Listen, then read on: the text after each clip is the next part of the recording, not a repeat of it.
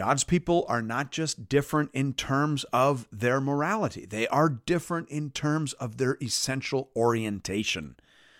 They are living God-word lives. Morality is actually downstream from that fundamental reality, and we tend to miss that as modern readers. Being saved is first and foremost about knowing God.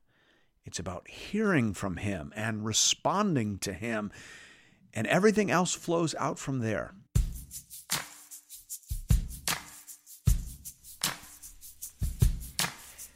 Welcome to Into the Word with Paul Carter. I'm your host, Woody Woodland. Being saved is first and foremost about knowing God. It is about living a God-word life. That is something we often overlook in our day and age. That is something that is very difficult to pull off amid all of the distractions and deceptions of the modern world. Here to tell us more about that is our Bible teacher at Into the Word, Pastor Paul Carter. Your word is a lamp unto my feet. If you have your Bible with you, I'd love for you to open it now to Exodus chapter 29. At this point in the narrative, you're probably starting to notice the remarkable amount of space given in the book of Exodus to the matter of worship. As I've mentioned before, the basic structure of Exodus is fairly straightforward. The first half of the book tells the story of how God redeemed the people of Israel out of Egypt. And the second half of the book contains the instructions and commands that God gave to these redeemed people in terms of how they should live in a way that corresponds to their new identity and status. Saved people must live differently. That's the big idea. But within that big idea, we are surprised by just how much detailed content there is with respect to worship. We expect more law, more morality, and there is law and there is morality, but there is even more content here about worship. It's about 2-to-1, actually, in terms of ratio. There are just about 2 chapters on worship for every 1 chapter on law and morality. Apparently, worship matters.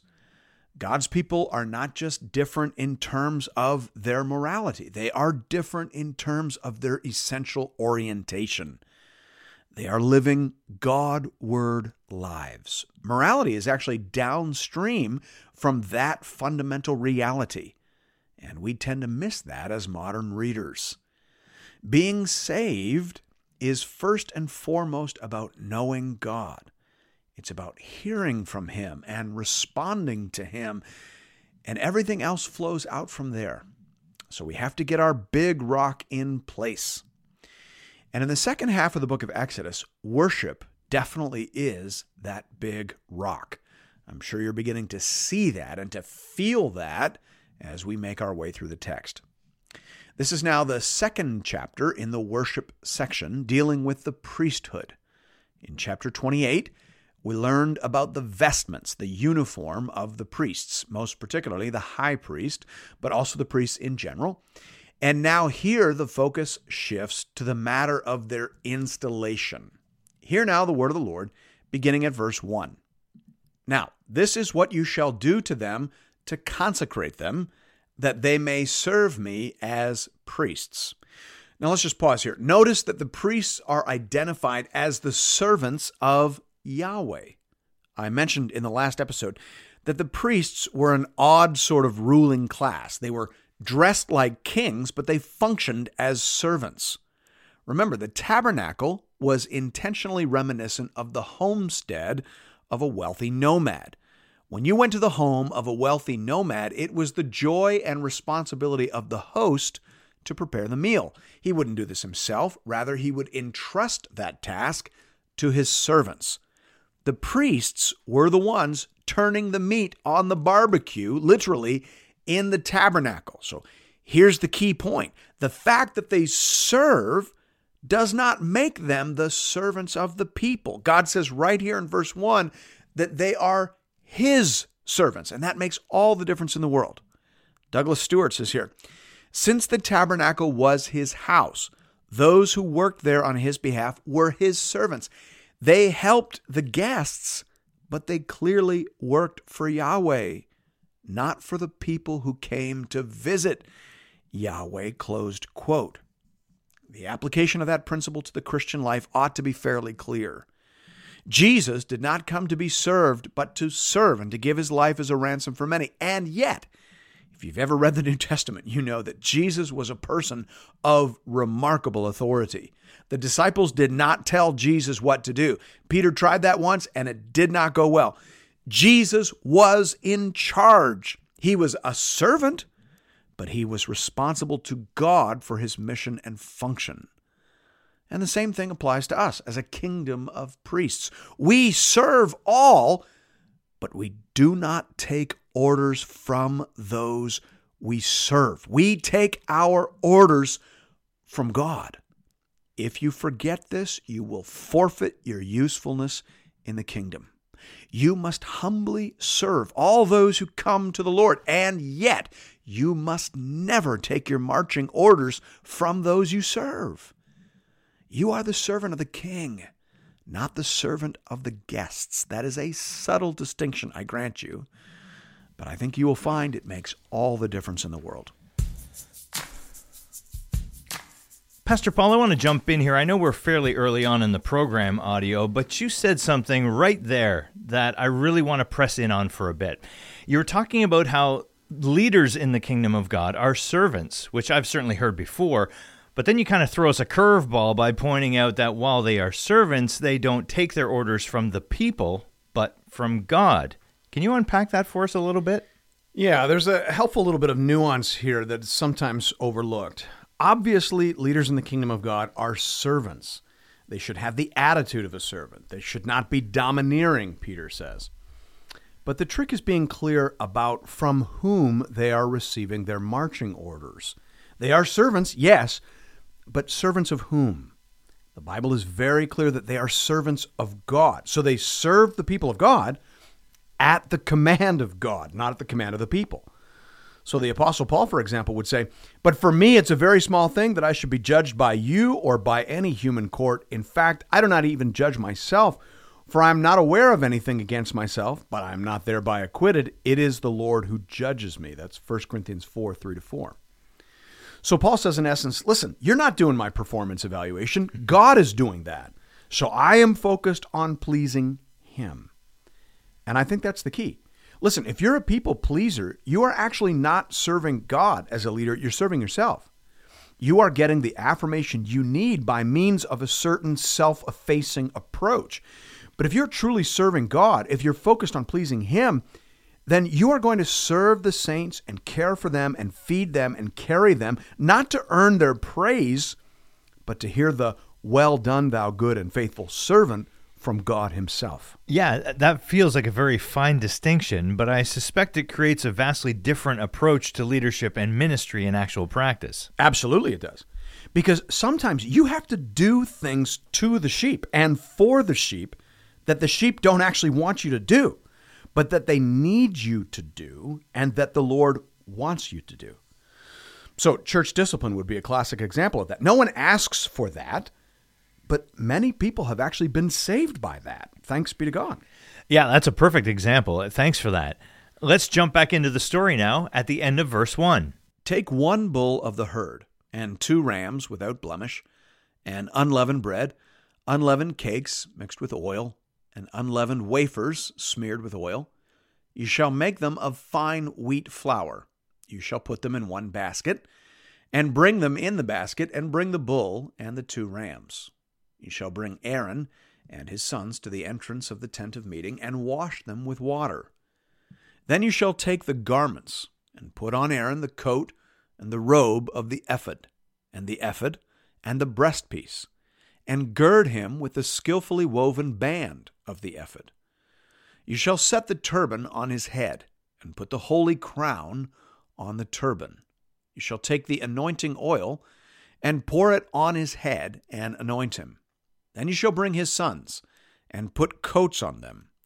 And you shall gird Aaron and his sons with sashes, and bind caps on them. And the priesthood shall be theirs by a statute forever. Thus you shall ordain Aaron and his sons. The installation ritual involves 3 animal sacrifices and also cereal offerings accompanying the ram of ordination. Now, we don't have time to parse every aspect of this ceremony in detail, but let's just notice that a person is installed to the priesthood by means of water, oil, and blood. First he must be washed, then he must be clothed, then he must be anointed, and then, as we begin to read in the next section, he will require the application of blood. Verse 10. Then you shall bring the bull before the tent of meeting. Aaron and his sons shall lay their hands on the head of the bull. Then you shall kill the bull before the Lord at the entrance of the tent of meeting, and shall take part of the blood of the bull and put it on the horns of the altar with your finger. And the rest of the blood you shall pour out at the base of the altar. And you shall take all the fat that covers the entrails, and the long lobe of the liver, and the 2 kidneys with the fat that is on them, and burn them on the altar. But the flesh of the bull, and its skin, and its dung you shall burn with fire outside the camp. It is a sin offering. As I mentioned, there are 3 animals associated with this ritual. Verses 10 to 14 describe the bull of sin offering. Here, Aaron and his sons lay their hands on the head of the bull, which would symbolize the transfer of their sins to the head of the victim. We see in this the beginning of a lesson that God is teaching about the principle of substitution. This concept was embedded within Old Testament religion and, of course, reaches its climax in the person of Jesus Christ upon the cross. The Apostle Paul says in 2 Corinthians 5:21, "For our sake he made him to be sin who knew no sin, so that in him we might become the righteousness of God." Theologians refer to this as imputation. Our sins were put on Christ, just as the sins of Aaron and his sons were put on the bull of sin offering. Thus we are made holy and suitable for service in the house of the king. Thanks be to God. Verse 15. Then you shall take one of the rams, and Aaron and his son shall lay their hands on the head of the ram. And you shall kill the ram, and shall take its blood, and throw it against the sides of the altar. Then you shall cut the ram into pieces, and wash its entrails and its legs, and put them with its pieces and its head, and burn the whole ram on the altar. It is a burnt offering to the Lord. It is a pleasing aroma, a food offering to the Lord. Verses 15 to 18 here describe the ram of burnt offering. As to why this offering must come after the sin offering, described in verses 10 to 14, Matthew Henry says, hopefully here, the sin offering must first be offered, and then the burnt offering, for till guilt be removed, no acceptable service can be performed. Close quote. I think it'd be hard to disagree with that. Verse 19, you shall take the other ram, and Aaron and his sons shall lay their hands on the head of the ram. And you shall kill the ram, and take part of its blood, and put it on the tip of the right ear of Aaron, and on the tips of the right ears of his sons, and on the thumbs of their right hands, and on the great toes of their right feet. And throw the rest of the blood against the sides of the altar. Then you shall take part of the blood that is on the altar, and of the anointing oil, and sprinkle it on Aaron and his garments, and on his sons, and his sons' garments with him. He and his garments shall be holy, and his sons and his sons' garments with him. You shall also take the fat from the ram, and the fat tail, and the fat that covers the entrails, and the long lobe of the liver, and the 2 kidneys with the fat that is on them, and the right thigh. For it is a ram of ordination. And 1 loaf of bread, and 1 cake of bread made with oil, and 1 wafer out of the basket of unleavened bread that is before the Lord. And you shall put all these on the palms of Aaron, and on the palms of his sons, and wave them for a wave offering before the Lord. Then you shall take them from their hands, and burn them on the altar on top of the burnt offering, as a pleasing aroma before the Lord. It is a food offering to the Lord. you shall take the breast of the ram of Aaron's ordination, and wave it for a wave offering before the Lord, and it shall be your portion. Verses 19 to 16 here describe the ram of ordination. It is the third of the three offerings associated with the installation of priests. Commenting on the process as a whole, J. Alec Motyer says here, the order in Exodus 29 is the order of individual need, of being forgiven, wholly dedicating oneself in gratitude to the Lord, and rejoicing in fellowship with Him and each other. Closed quote. I think it's probably helpful for us to see that. There is a process, there is a sort of well-worn path in the Christian life that all truly saved and Spirit-led people tend to travel on. First, we must deal with our sin. Sin is the great burden. Guilt is the great issue that must first be resolved. We think of Christian in Pilgrim's Progress. He had to be forgiven, and he had to know that he was forgiven in order for him to move forward in the journey of faith. Following that, there's a process of consecration. There is a separation from sin and a dedication to love and service. This doesn't happen overnight. It is generally a 2 steps forward, 1 step back sort of process. By 1 degree of glory to the next, we might say, but it does happen eventually and inevitably in every true believer. And then increasingly, as we are consecrated, we are empowered, equipped, and deployed. This is exactly what the Apostle Paul said to his protege Timothy near the end of his earthly life. In 2 Timothy 2:21, he said, therefore, if anyone cleanses himself from what is dishonorable, he'll be a vessel for honorable use, set apart as holy, useful to the master of the house, ready for every good work. Close quote. Friends, one of the things I think is so important for us to understand is that while it is absolutely true that we are saved by grace through faith in Christ and not by works, nevertheless, that does not mean that there is no value associated with effort being applied to the process of our own growth and sanctification. Good works, cleansing ourselves from sin, those things won't make you any more saved, but they will make you more suitable for intimate service in the house of the King. That's what's being said here. That's the principle. And we see that principle carried over wholesale into the New Testament. Thanks be to God. Verse 27. And you shall consecrate the breast of the wave offering that is waved, and the thigh of the priest's portion that is contributed from the ram of ordination, from what was Aaron's and his sons. It shall be for Aaron and his sons as a perpetual due from the people of Israel, for it is a contribution. It shall be a contribution from the people of Israel, from their peace offerings, their contribution to the Lord. Wave offerings were waved not right to left, as it were, but front to back, toward the altar and the priest, as a way of symbolizing that they were being offered to God.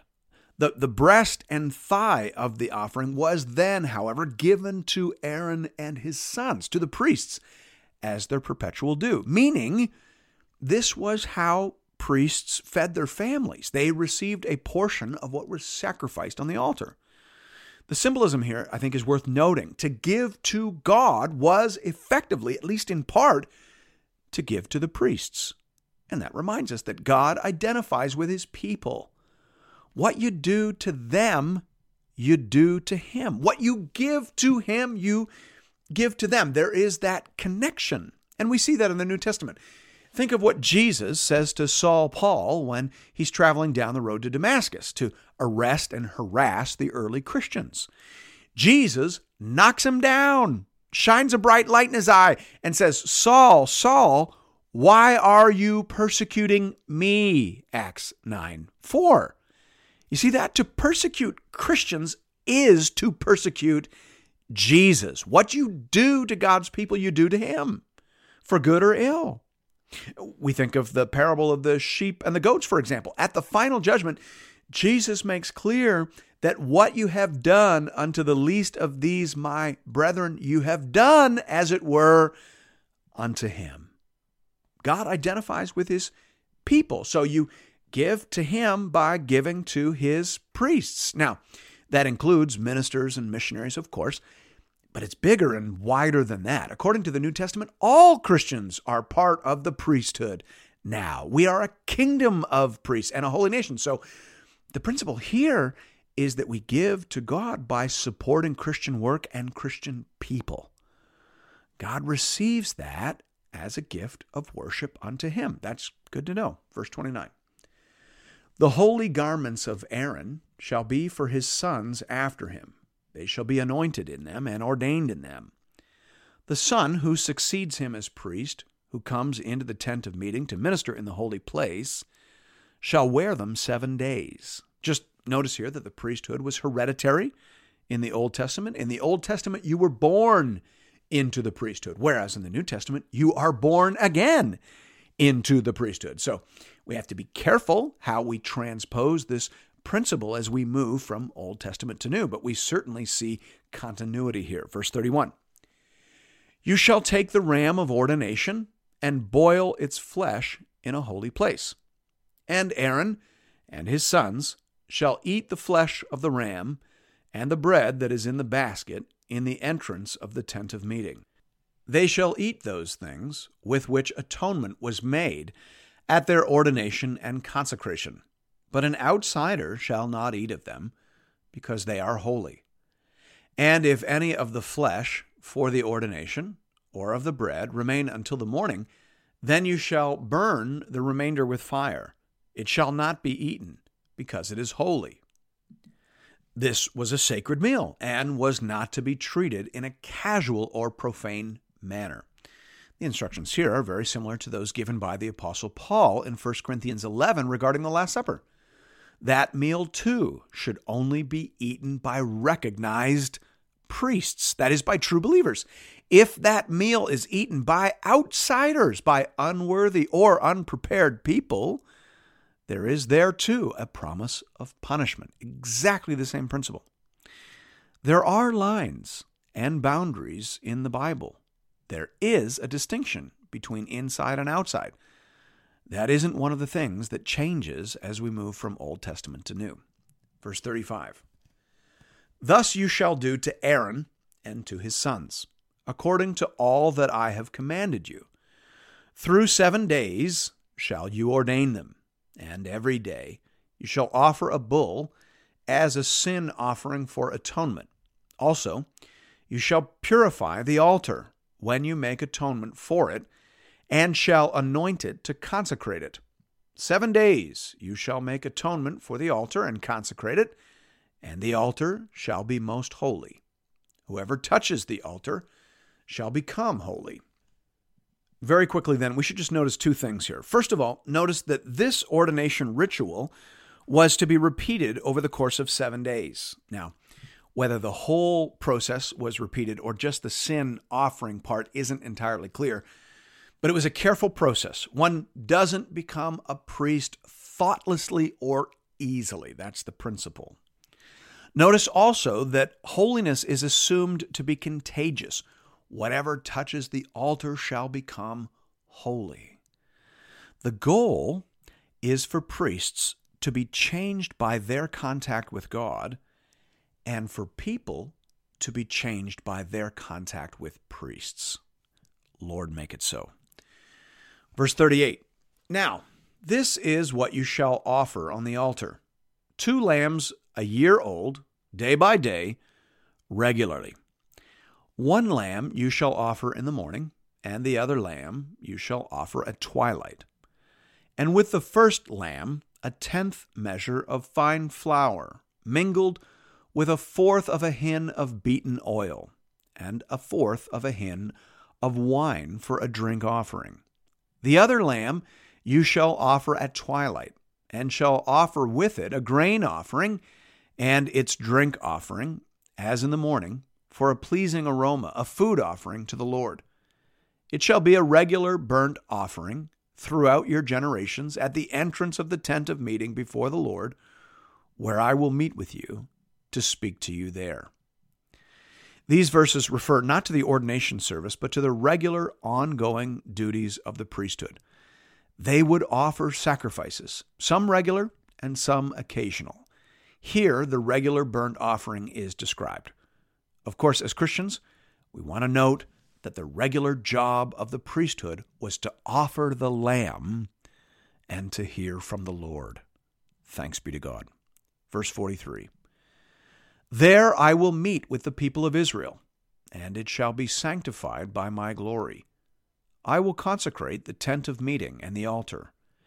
Aaron also and his sons I will consecrate to serve me as priests. I will dwell among the people of Israel, and will be their God. And they shall know that I am the Lord their God, who brought them out of the land of Egypt, that I might dwell among them. I am the Lord their God. I appreciate how Nahum Sarna understands this closing paragraph. He says, the wealth of technical detail relating to the physical structure of the tabernacle, its constitutive elements and its ritual and practitioners, may tend to obscure its original higher purpose. Therefore, the chapter closes with an emphatic reaffirmation of its religious and spiritual content, values, and meanings, closed quote. I think it is true that the wealth of detail, sometimes in these texts, blinds us as modern-day readers to the essential truths that are being proclaimed. Marvelous things are being said in this chapter about the presence of God, the glory of worship, the thrill of intimacy, and the privilege of service. Thanks be to God. Amen. As always, friends, if you're looking for more Bible teaching from Pastor Paul, you can find that over at the Into the Word website at intotheword.ca, or you can download the Into the Word app at the iTunes Store or on Google Play.